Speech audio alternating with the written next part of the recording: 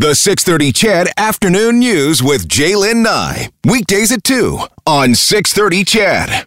Right now, though, I want to talk about education in this province. Draft documents of the UCP's plans for Alberta school curriculum. The rewrite is coming under some tough scrutiny. The documents were obtained by the CBC. They were written by advisors and cover extensive plans for what kindergarten to grade 4 students in the province could learn in social studies if the government puts the plans in place. Now, some experts say that if these plans are put into practice, it would be a step backwards for Alberta, including a suggestion that students not be taught about residential schools. The Alberta Teachers Association says the documents came as a shock because they differed from what they first saw, specifically when it came to colonization in Canada and residential schools. Jason Schilling is the president of the Alberta Teachers Association. So much to talk with him about today. There's this and the recent survey of teachers that has been done. Jason, welcome back to the show. Thank you for having me on this afternoon. I appreciate it. All right. So, Jason, you had said your comments following the release of these documents and when you had a chance to take a closer look at them that you were extremely disappointed. What went through your mind when you read the documents, when you saw what was in there, and what was the biggest concerns? Well, the leaked documents that we saw are regressive and they're inappropriate in terms of the way that Albertans had indicated in the previous process, where tens of thousands of Albertans participated in consultations on the curriculum, indicated that this was the direction that they wanted to go.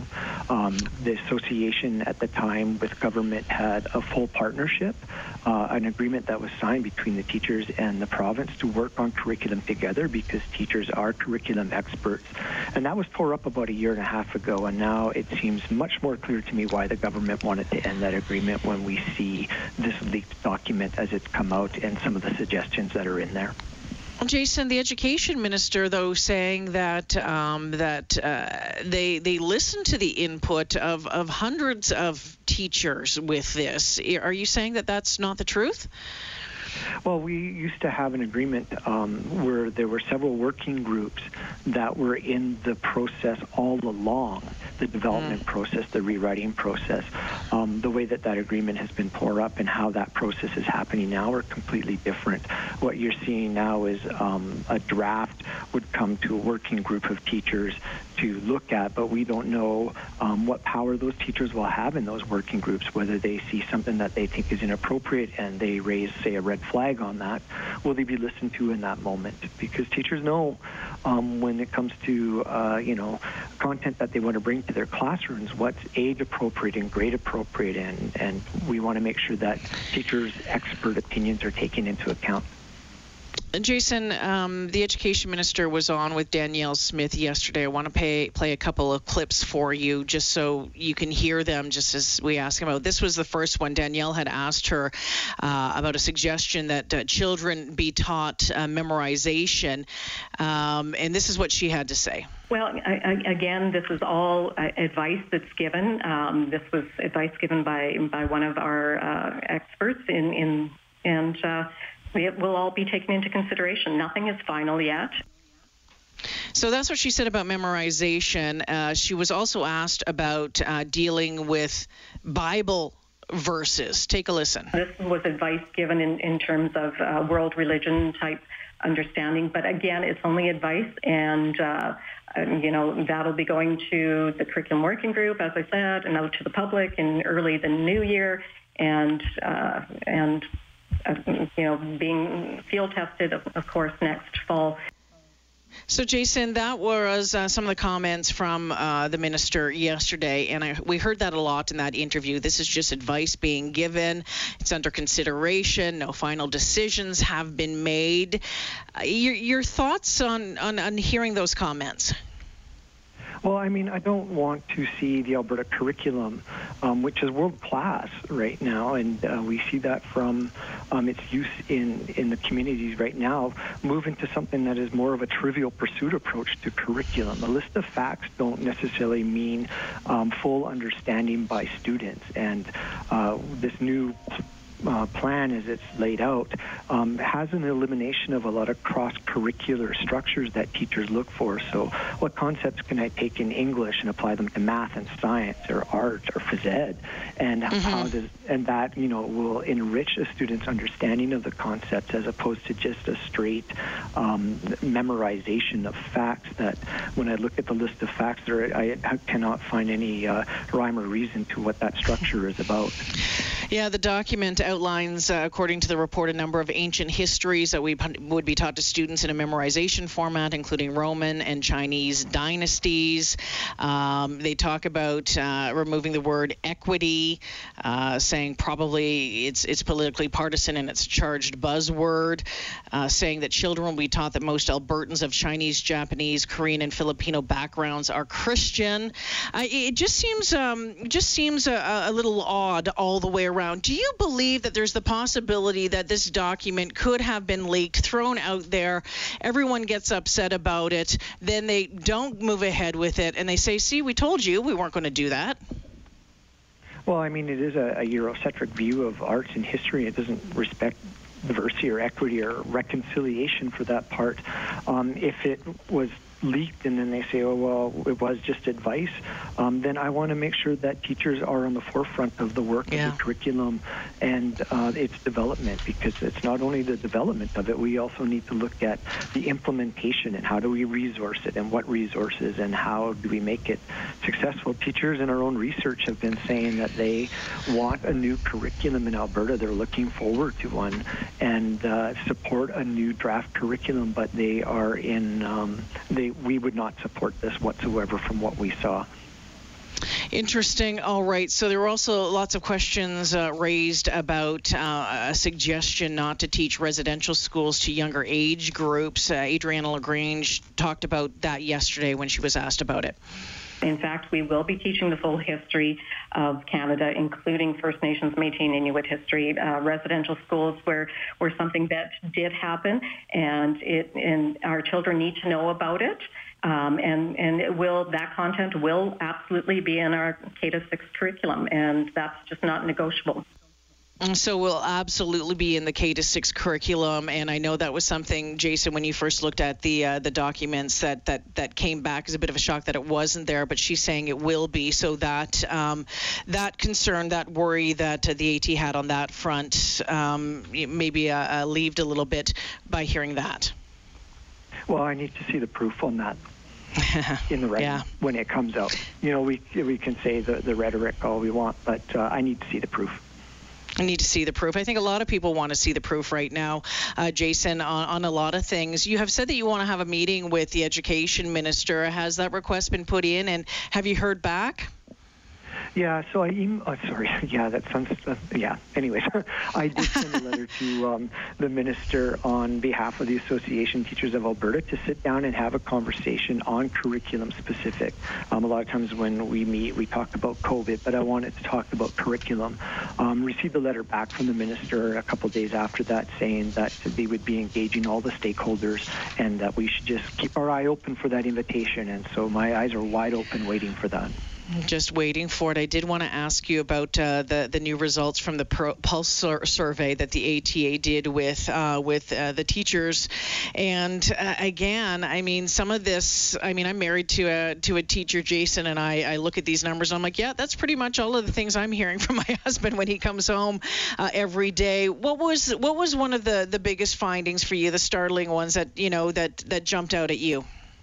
Well, things are difficult and challenging right now in schools with teachers. School's just busy to begin with, but to add on top of all of the measures that are going along with COVID and the health measures and the protocols, and if a case should become positive within a school, just the ripple effect of what that has on teachers and students and their parents and the greater community.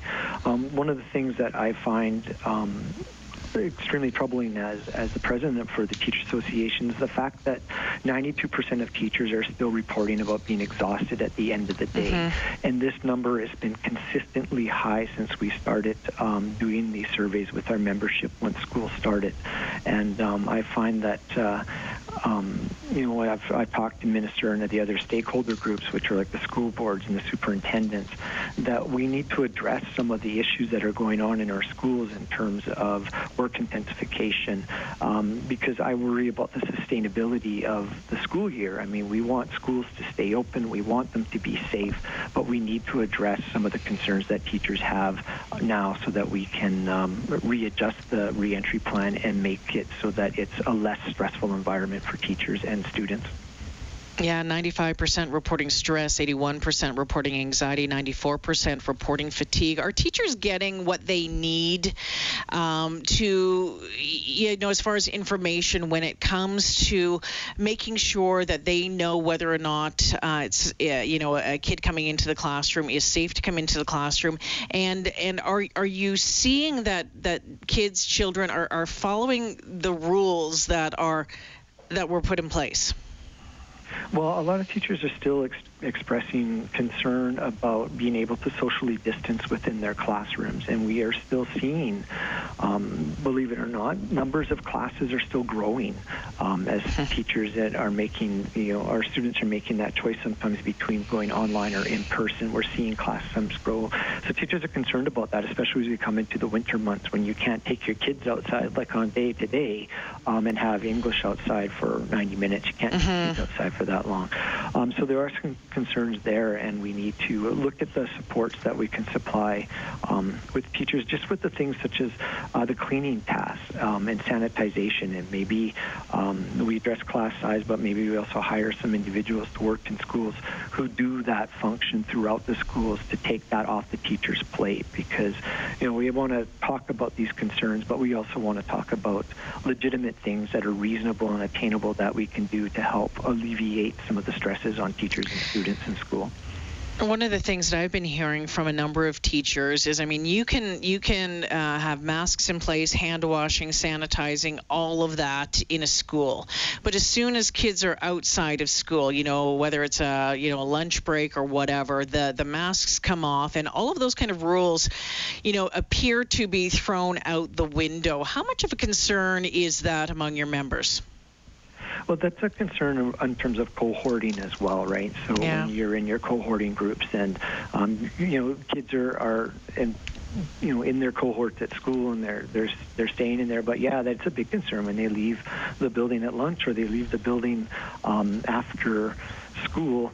Then we don't have any control over that. We can only control what we see in the schools. And so I know when we talked about our priorities for a successful reentry to school, we identified in there that we all have a job as a community to try to keep community spread down, because we know from the science that what we see in the community will be reflected in the schools. And I'm concerned of the case numbers that we see growing right now and how that's going to further impact schools and affect teachers and principals and kids. Yeah, I wanted to ask you about the case numbers. If I remember correctly, I think the latest was it 9%, 8% of schools have cases in the province. I think don't quote me on that, but I'm just trying to remember from all the numbers over the past couple of weeks. Overall, has the return to school plan, the way that this has unfolded, has it unfolded better or worse than what you anticipated? Well, it's challenging for teachers and parents in schools and to maintain all of this. And that's why we're seeing consistently within our pulse surveys these high levels of the levels of respondents talking about high levels of stress and anxiety and fatigue. We often talk about this notion of, at the end of the school year that you're June tired, in June. And if you're married to a teacher, you know exactly what I'm talking about. But teachers are feeling June tired at the end of September, and that's concerning. And it's just, if you get a case then in your school, and having talked to principals across the province who have had cases identified in their schools, just the added stress that puts on the students and the teachers and then their parents and the community as well. Like you might say, it was one case at a school, but that could send 9 teachers home and 120 or 200 kids home. And it has a big ripple effect that sort of affects everybody within that community. Yeah, it sure does, especially with that testing turnaround time. Jason, I always appreciate you taking time for us on the show. Thanks for joining us this afternoon. I hope you have a good weekend. You too. Thank you very much. Yeah, take care. Jason Schilling, the president of the Alberta Teachers Association, joining us this afternoon. Yeah, I don't think these numbers necessarily are surprising when it comes to how teachers are feeling. I would suggest that most people are feeling this way. A lot of people are feeling this way, that they're tired and they're trying to figure out how to juggle things. Where at your workplace, that you're feeling stress. I think a lot of people are really reporting a lot of stress as well, and anxiety, and especially parents. And some of you are fine. Some of you are like, yep, no problem. But and I see it on the text line, and that's fine. To each their own. But there are some, obviously, and especially if there's a immunocompromised parents or grandparents, or there's a kid in your kid's class that tests positive or whatever, and next thing you know, your child has to stay home for however long, and that adds stress. There's so many different layers of stress through all of this. So I hope you are finding ways to manage your way through.